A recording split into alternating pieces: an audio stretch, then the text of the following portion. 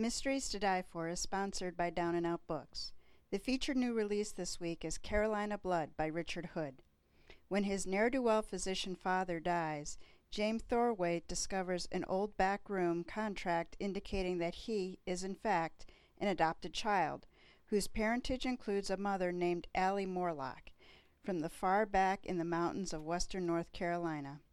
Having grown up in the rarefied atmosphere of a well-born of Rolton, Tennessee, Thornwaite must now confront the fact that his birth mother's Appalachian heritage, and he goes in search of her and her meeting.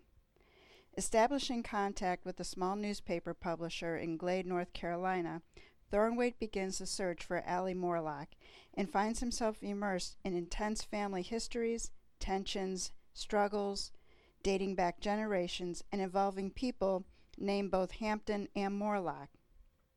Thornwaite travels to Glade, meets Sam the newspaper man, and Sam's sister Leela, both of whom set out to help him in his search. As he discovers more details about the Morlock family, Thornwaite finds that they've been involved for generations in moonshine and more recently drug trafficking. The search for his mother necessarily involves him in the exploration of white liquor dealings in the mountains and back home. Engaged in digging up the past, Thornwaite finds himself inexorably drawn into present-day passions, pent-up violence, and crime. His search compels him to confront the question of his own identity, the mystery of his birth mother, and the tangled complexities of his mountain heritage. Carolina Blood by Richard Hood is now available through Down and Out's website, Amazon, Barnes & Noble, IndieBound, and all your favorite independent booksellers.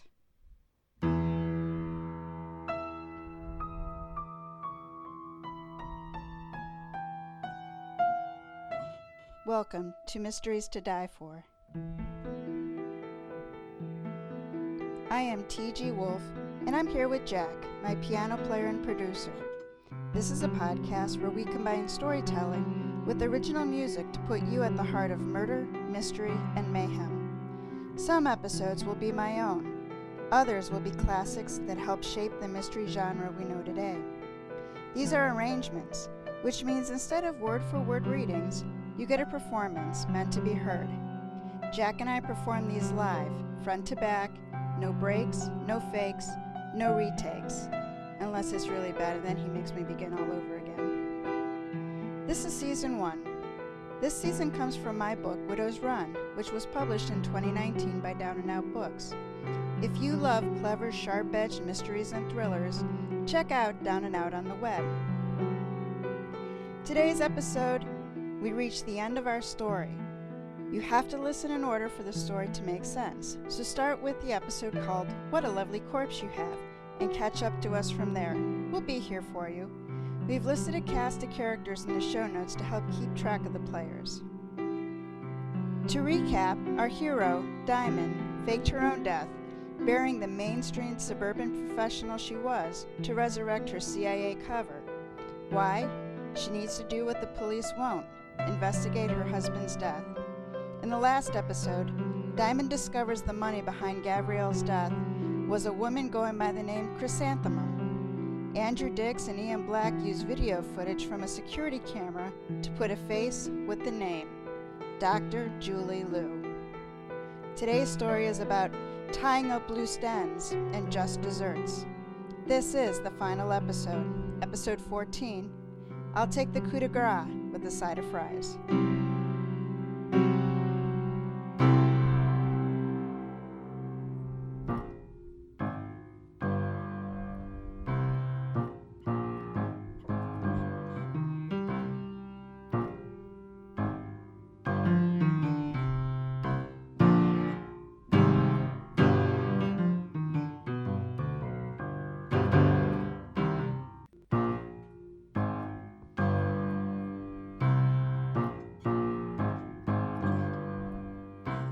Gray clouds boiled with the fury of the gathering storm.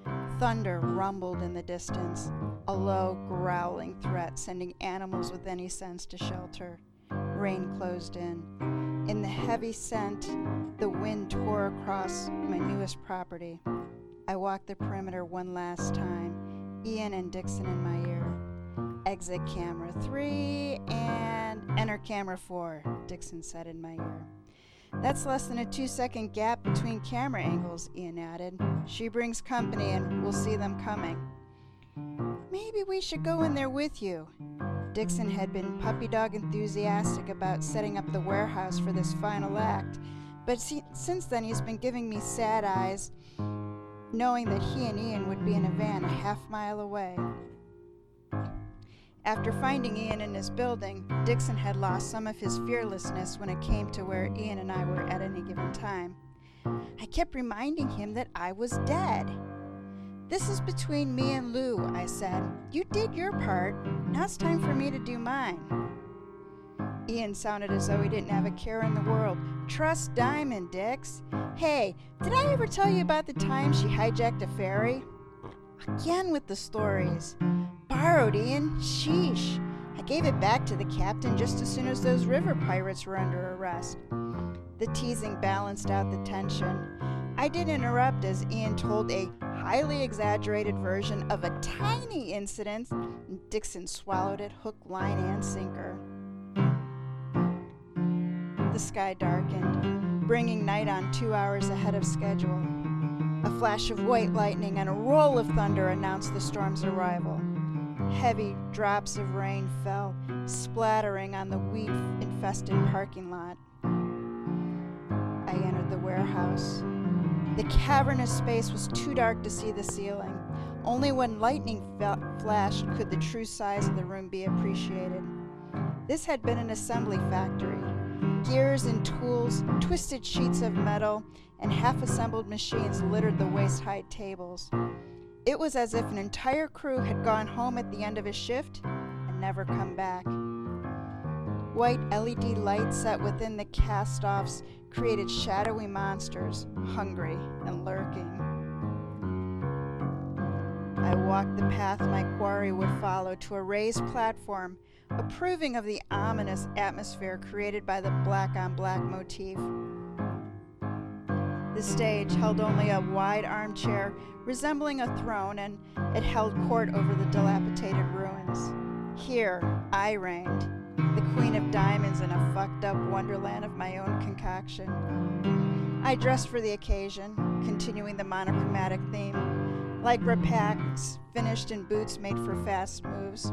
A corset allowed free arm movement. A leather coat flowed like a cape, a twin to the one Irish wore at my funeral. My eyes were the stalking green of a cat about to dine very well. I painted my lips to match. I sat and allowed the stillness to take me. At last, everything was ready. In the 2 weeks since this plot of mine hatched, I debated if I was going overboard. Wouldn't I be more satisfied with the straight-up end of the story? In a moment, it could be over. The sting of a bullet, the end of a rope, the bottom of a glass. I wanted to watch Julie Lou die 100 times since that day in Irish's house. While the fantasies were cathartic, they were too fast. Julie Lou did not deserve fast. And it wasn't because Gabriel's wife was pissed. It was because Lou deprived an entire population of the good that geeky scientist was doing. In killing him, she murdered a population. Since fast and easy were out while I stuck with plan A, slow and terrifying. Ian tapped into his connections and fed information into the closed Chinese network. The Chinese liked order and predictability. Doubt and suspicious made them nervous. Nervous made them dangerous. Dixon hacked into things I didn't know could be hacked into. He messed with Lou's computer, the control system on her greenhouse, and her Stitch Fix account. He giggled as he imaged her hard drive, canceled appointments, insulted the university president's wife, instigated an ice age, and had her clothing delivery changed to include only orange articles. Irish had become a regular at my kitchen table. Ian and I both kept an eye on him, expecting retaliation against Dixon, but it didn't happen. Guess Irish was a dog lover too. Dixon wore him with his boundless energy, his loose morals, and his bottomless stomach. The black eye had finally faded, but not before Irish saw it. Dixon didn't rat his old man out. For myself, I've been stalking Lou. Nothing horrible, just enough to put her on edge, to wobble that cocky attitude. Then I blackmailed her. $10,000 for the records that prove she hired Hugo Franzetti to kill. Tonight at dusk, she would pay the ransom, in person and alone. All the I's were dotted, all the T's were crossed, so I waited. Minute by minute, our paths came closer to resolution.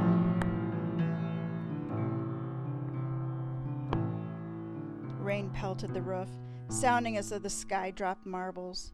Lightning flashed, flooding the industrial space. Still, I waited. The air smelled of petroleum, dust, and rain. Nothing to be afraid of. Car approaching, Ian said in my ear. The car is slowing in front of the building and turning onto the circular drive. I left my throne for my starting position, a recess near the entrance. Screen ran the length of the room, invisible to the naked eye in this light, enabling me to play puppet master with impunity. 3 figures exiting the vehicle, opening the door in 3, 2, 1. I pressed a button on the remote Dixon had built for me. Front doors opened. Confirmed Lou with 2 men, yet she and one of the men jumped. Third was Cool, the taller one. Both men are armed, assault rifles, approaching door 2. Now, another button on the remote, and a recording began to play. Halt! Thou art about to enter the next dimension. The booming voice of R&B's next superstar echoed off the concrete floors. King was happy to help with my escapade, and maybe he thought the mind juice hadn't quite worn off. This place is for the pure of heart. Enter with reverence, leave with bounty. Enter with dishonor, leave in a casket. He stretched the syllables of the last 3 words, painting a picture of an endless hell. The effect was even better than I hoped. King didn't just read the script I'd written. With the help of Jose Cuervo, he performed the fucker. They stopped, Ian said. They look spooked. That weird shit you had King say actually has them nervous. When we talked about my death, that is my first death, I told you I would have gone out epic if I could. Well, this here is me going epic. King's disembodied voice continued. Choose now. The disconcerted chatter of my quarry came through my earpiece, overlaid by Ian's chuckle. She's pissed, Diamond. One of the men does not want to. Shit, take cover! I covered my ears, patiently awaiting the result of the assault rifle versus the industrial door. In the end, the gun was exhausted, and it still took a hand to open the door. The small figure, our Dr. Julie Liu, led the incursion, tossing the spent weapon aside. King's voice played on loop, a recording of slow, melodic nonsense that birthed unrest. Liu barked an order in a Chinese dialect. The men fanned out. The complex arrays of lights and shadows before them were designed to warp perception of space. Liu staggered to the left, a hand on the machine press stabilizing her. She walked past me, followed by the man that I came to think of as extra number 1. From a selection of weapons within my alcove, I selected a sap and then stepped out from the screen, a shadow moving among shadows. The weight in my hand was an extension of me, cutting through space and hitting true. I caught extra number 1's dead weight, slowing his descent to the ground, eliminating the sound. He carried a handgun and 2 knives, all of which were mine now. Covering him with the dirty tarp, he became another forgotten relic in the warehouse. What the fuck? Liu asked. Okay, I don't actually know what she asked, not understanding a word of Chinese, but she had that what the fuck expression on her face. Extra number 2 responded. Probably said something like, I have no idea, but the lights are fucking toxic. When extra number 1 didn't comment, the parade stopped. Both turned and looked to the spot where I used to be. Lou walked backwards, edging toward the center of the room and finding nothing. She wasted more bullets on the walls and ceiling. Still the bassy chanting droned on. She barked orders to the last man standing. Lightning flashed and thunder echoed as though I had cued their lines. Snapshot images of their faces showed fear in wide eyes. She did not like the soundtrack custom made for her arrival. I was trying not to spell the gibberish that King recorded. Insert whatever you think demons crawling out of hell sounded like. With another button on the remote, a weight dropped. Extra number 2 whirled, firing over and over and over until there was nothing left to shoot. The second rifle hit the floor. Lou ordered extra number 2 to the offending area. He walked with a stride that was determined, ruthless, fearless when someone was trying to scare him. You know the kind. There's one in every horror movie. Until they get eviscerated. Behind the cover of the screen, I came up behind him. He called to Lou, signaling all clear. She turned her back on him. Neither saw the garret reflect in the silver string in the flash of the LED light. It cut through skin and muscle. A blood-red pool tainted the colorless floor. Pained and desperate shouting rebounded across the vast space as the man fought for his life and lost. And then there was one. "Who is there?" she said, finally deciding to try English. "I am here to make a deal. I have money." Right. I almost forgot about that ruse. Staying in the shadows, I retook the stage and my throne. It was almost fun, triggering the surprises engineered along the corridor. She jumped like a frightened cat, spinning in the air, screaming like some 1970s horror star. With a flash of reflected light, bullets hit the scraped metal, dangerous for the random angles of the shrapnel. I wasn't behind protective cover. I wasn't layered in Kevlar, but I wasn't scared. Tonight, retribution was my armor. I paused the loop on the satanic ramblings and hit play on the grand finale. Stop! The recording gave the order and Lou obeyed. Go no further. You have reached the end. King laughed, climbing the scale. Do, re, mi, fucks you. The electronics elongated and twisted his voice into a maniacal sound that could never be mistaken as saying, stop this, I said. Her voice was stilted, afraid when she tried to be commanding. Who are you? The laughter stopped, and in the silence that followed, it was the crack in the gates of hell. Something wicked this way comes. Oh shit, that's my cue. I'm the one you're waiting for. I played my part, the calm, bored deity. I've been waiting for you set this up. I'm here to explain you were wrong about Italy. It was a cute ploy. I brought the lights up center stage so we could talk face to face. Her eyes widened. Jessica Fielding?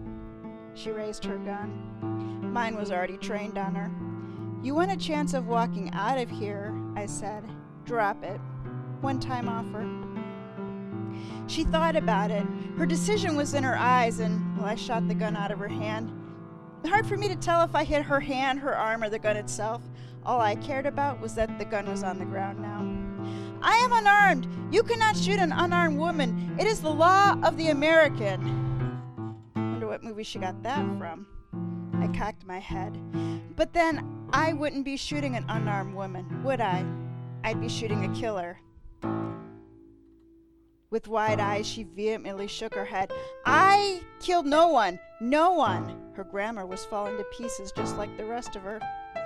Hugo Franzetti. Lou looked like I was speaking Greek. You remember Hugo? Italian? A small-time con looking to make a few bucks. Don't tell me you don't remember the man you hired to kill Gabriel Ruchinsky. He did your dirty deed, and you rewarded him by filling him with lead and driving his car into a ravine. You must have been dancing in your quinoa when Gabriel was killed by the car and Francisco Thelen died by the drink. Talk about throwing off suspicion. Don't worry. I don't blame you for Francisco Thelen. After all, you weren't trying to kill him. He tried and kill me. She tripped over her own feet as she moved backward toward the only door visible. I adapted a visage of sympathy, a therapist coaxing their delusional patient to reality. Of course, you needed to do something drastic to protect yourself, I said. You had no choice. I mean, when the emails you sent to Buford Winston did not succeed in defunding Gabriel's plan, in him being fired so you can step in his place, I mean, you had to do something physical, right? Something permanent. You'd done it before. The winner of the Stockholm Junior Water Prize, the chair of the botany department, the roommate, they were all hurdles, impediments, roadblocks. Lou didn't move, her dark eyes glossy in the fractured light, just like a little rabbit frozen in the headlights. Don't look so shocked, dear. You did well, really well. You only made one mistake. Lou did not take criticism well. Her eyes narrowed and her brows pressed. Mistake?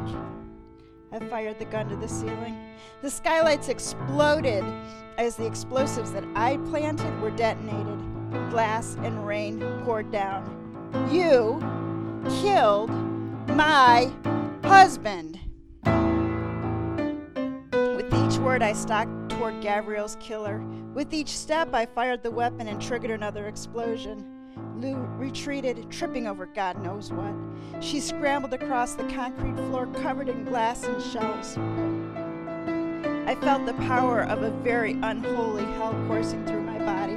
I sprinted the distance between us, catching her by the back of her collar and hoisting her to her toes. You've been a very bad scientist. Oh, she attempted to free herself, but they were feeble. A few girly kicks, a swipe of her nails. She actually tried going boneless and sliding out of her shirt. Pressed the gun to her head and just kept it there, letting the anticipation build. When nothing happened, she slowly looked to me, daring to ask the question. Are you gonna kill me? I grinned. A Cheshire cat, wide-ass, big, toothy grin. I was hoping you would ask. I released her neck and picked the glass from her hair. Only someone with your moral depravity could appreciate my plan. Killing? Killing is easy, wouldn't you agree? In a fraction of a second, you'd be gone. Oh, sure, there would be some satisfaction that the scientific community would forget your name in less time than it takes to boil water. That is, if they even noticed you were gone. The problem is, I kill you, then I become the bad guy. I can't be the bad guy in my own story.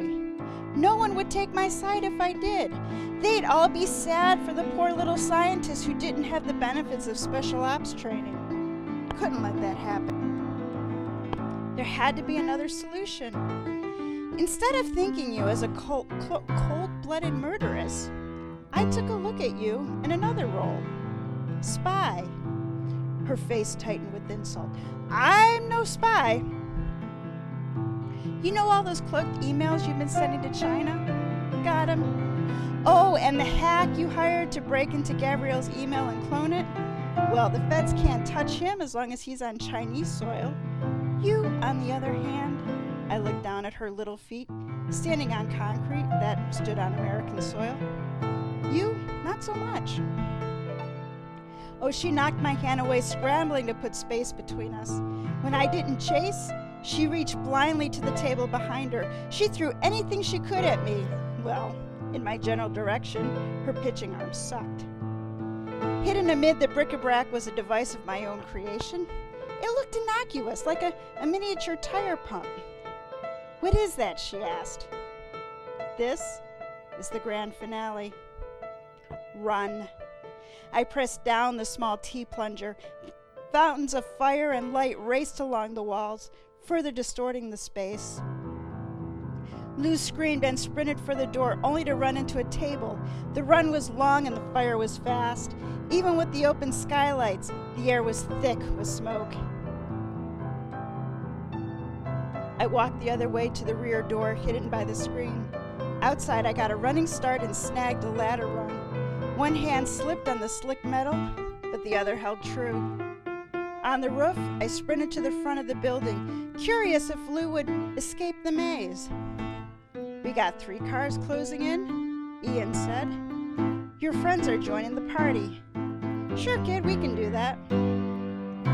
From my perch over the front door, I watched 3 black SUVs park across the front of the property. Men and women spilled out, hurrying into covered positions. A woman screamed, "Our villain is shot out of the building." Shouts of authority rose. Lou spun in a circle, her hands in the air, her voice no match for the agents surrounding her. Flames licked the building walls, casting the gray evening in a deathly orange, as Lou laid on the ground, hands behind her back. Ian shouted in my ear, "Holy fuck, Diamond, what did you do? What's with the explosions? That was not part of the plan." I removed the earpiece, dropped it, and ground it into the roof. I recognized the man in the lead down there below me, Enrique Torres. I knew him by the way he moved. He secured his prisoner, then handed her off to another agent. He stood in a Superman pose, surveying the beauty of my work. He threw his head back, and he laughed in homage. The next day, nothing happened. In defense of the day, there was nothing to happen, not from my point of view. I'm sure Julie Killer Lou was busy lining up lawyers and crying to ambassadors. Her conniving little mind was probably working so hard, smoke was puffing out of her ears. I can imagine her cellmates leaning over her, snorting in the Chinese prime grade. Everybody else worked. All I could do was imagine. The day after that, nothing happened again. I got out of bed, got dressed, and then just stood in the front window, waiting for something to happen, looking for a reason to do something, anything. Third day, I met Irish for lunch at a small restaurant. I retold the splendor of that night. He complimented me on my planning. Our lunch continued long after most people came and went. I asked what he had going on, thought I could be useful, in a dead woman kind of way. Then he dropped the bomb. He was leaving for an assignment. The work, confidential. The location, confidential. Likely return date, maybe sooner, but probably later. I had this weird hollow feeling in my throat. Life was moving on without me. He said goodbye, and it really felt like goodbye. He told me to get some sleep, and he ordered me to eat, as if he could order me to do anything. Then he left. Ian had moved back to his place, and Dixon split his time. Ian and I argued over who got to feed the bottomless pit each day. We both wanted him. Hell, we both needed him. I wasn't sleeping well. I spent my nights inspecting the ceiling, 1 square inch at a time. My mind drifted to the outtakes of my life. My biggest mistakes, worst humiliations, loneliest moments. Gabrielle was featured nightly. If only I'd gone to Rome with him. Day 4, nothing happened. Day 5, I didn't bother getting out of bed. Day 6, I was getting the picture.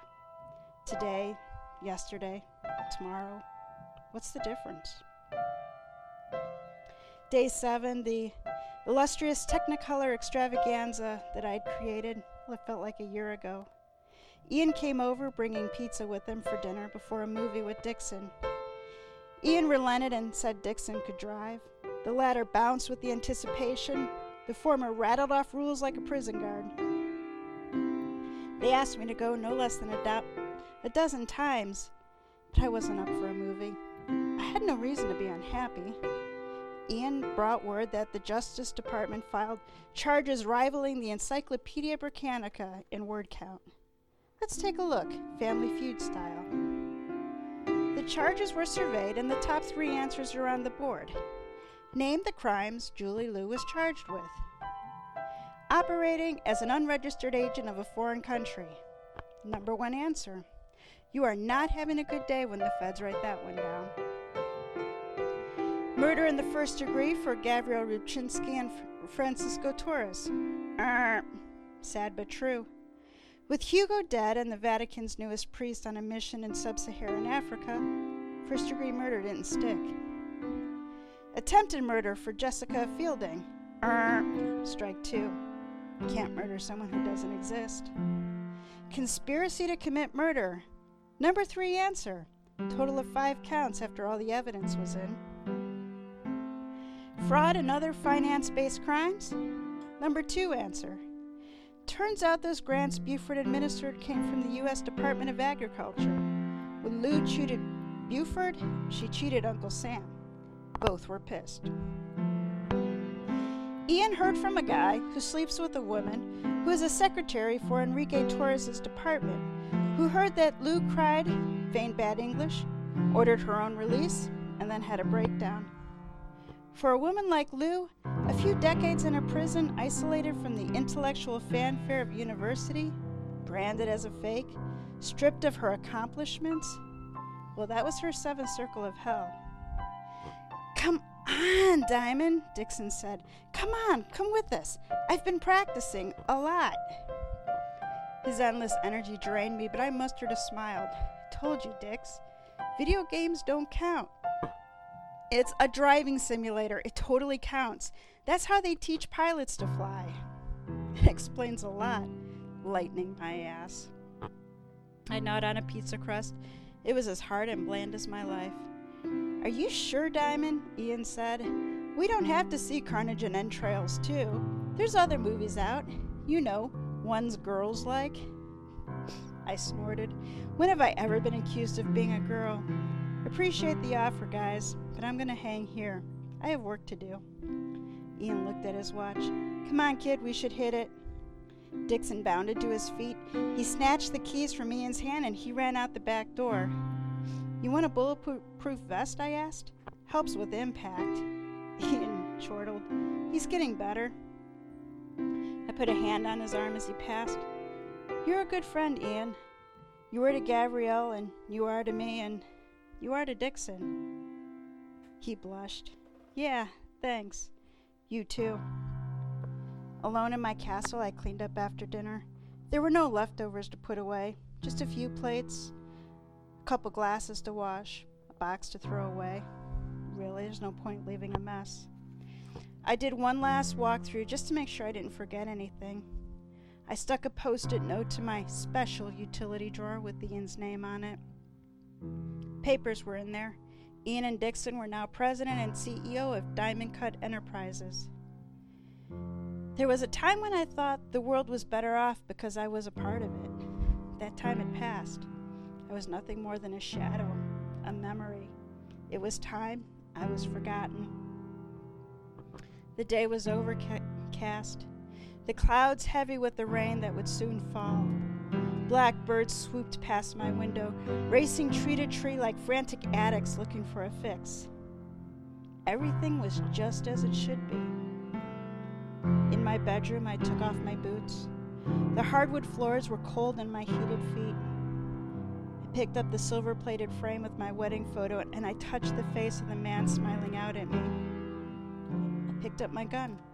The three of us went into the bathroom, where we all climbed into the bathtub. No burning down the house this time. It was just me and a bullet, Diamond and lead. Ian knew how to take care of a body. I wish I could have figured out a way to get back into my coffin. I wanted to be buried next to Gabrielle.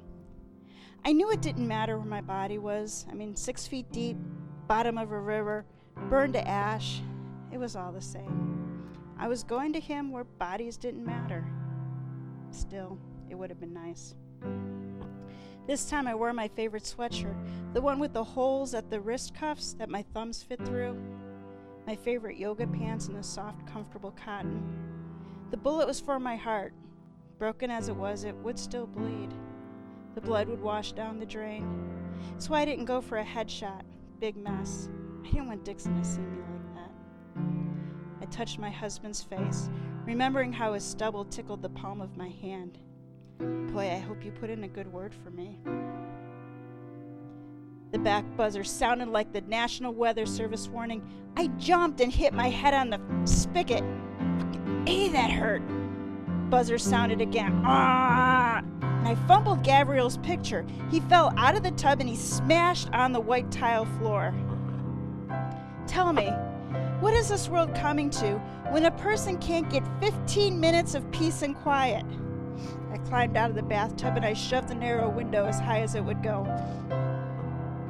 What could possibly be important enough to lay on that buzzer like a whore on a broken mattress? The blonde outside my gate clucked like a hen. What? I'm not a whore. Bitch! I elbowed the screen until it popped out and then shoved out my gun hand. Lean on that buzzer again. I dare you. The screen hit the pavement with a crash and her hand reached for the damn buzzer. What do you want? I screamed. I'm looking for Diamond, she said. Please tell me you're not her. She wore these designer pants and elegant white shirt. Her hair was wild in the breeze and her face was one I'd never seen before. In the flesh, I said. Doesn't tell me what you want. Her gaze swept around the parking lot. I have a problem. Welcome to the club, I said. Try Jack on the Rocks. I started to pull back. I got a note, she said hastily. Good for you. I'm sure your mommy's proud. He said you'd read it. This was getting old. Who? His name is O'Rourke. Her voice drifted. He wants to help. Then go lay on his doorbell. Now there was bite in her voice. He told me you would help. Well, he was wrong, I said, showing bite of my own. She tore open the letter. Didn't you say that was addressed to me? You can't open it. That's against federal law. Arrest me, she said. She held the paper between her hands and her brows tightened. This doesn't make sense. Don't ask. Don't ask. Don't ask. What does it say? It's an IOU from you to someone named Sam Irish. Good for, and I quote, one favor, you can call in any time except the hours of 2 a.m. to 4 a.m., any place except Malta, the Yucatan Peninsula, and Gary, Indiana, for any reason unless it's stupid. She looked up at me, triumphant. It's only 7. We're in Washington, D.C., and it's not stupid. Ha! Of course it is. I waved the gun triumphantly, knowing I caught her in the ipso facto. It's all stupid. My husband's been kidnapped, she shouted, her voice breaking on the last word. He's been missing for 2 days, and the police don't believe me. They think he's run off with the mistress. I froze. My arm, my head, and my shoulder out the window. Fucking Irish, I muttered, looking to the sky. A crow circled overhead, swooping lower on each turn. We're not going to let him mess this up for us, are we? The crow raced between the buildings, banked right, hung left. And then this robin came out of nowhere and crapped on my gun hand. Fucking karma.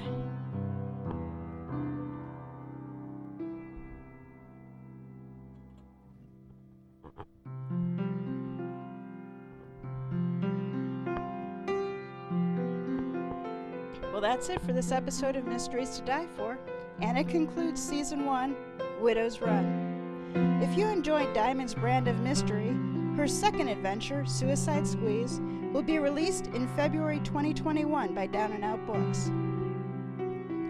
Jack and I will be back in just a few weeks for Season 2 of Mysteries to Die For. We'll perform the oldest mysteries I can find, exploring the stories that started the genre. If you enjoy our twist on storytelling, help spread the word by telling a friend or leaving a review. Mysteries to Die For was written by T.G. Wolfe. Music and production are by Jack Wolfe. Episode art is by Shannon Leahy. Widow's Run was written by T.G. Wolfe and published by Down and Out Books. Until next time, keep your friends close and your enemies closer.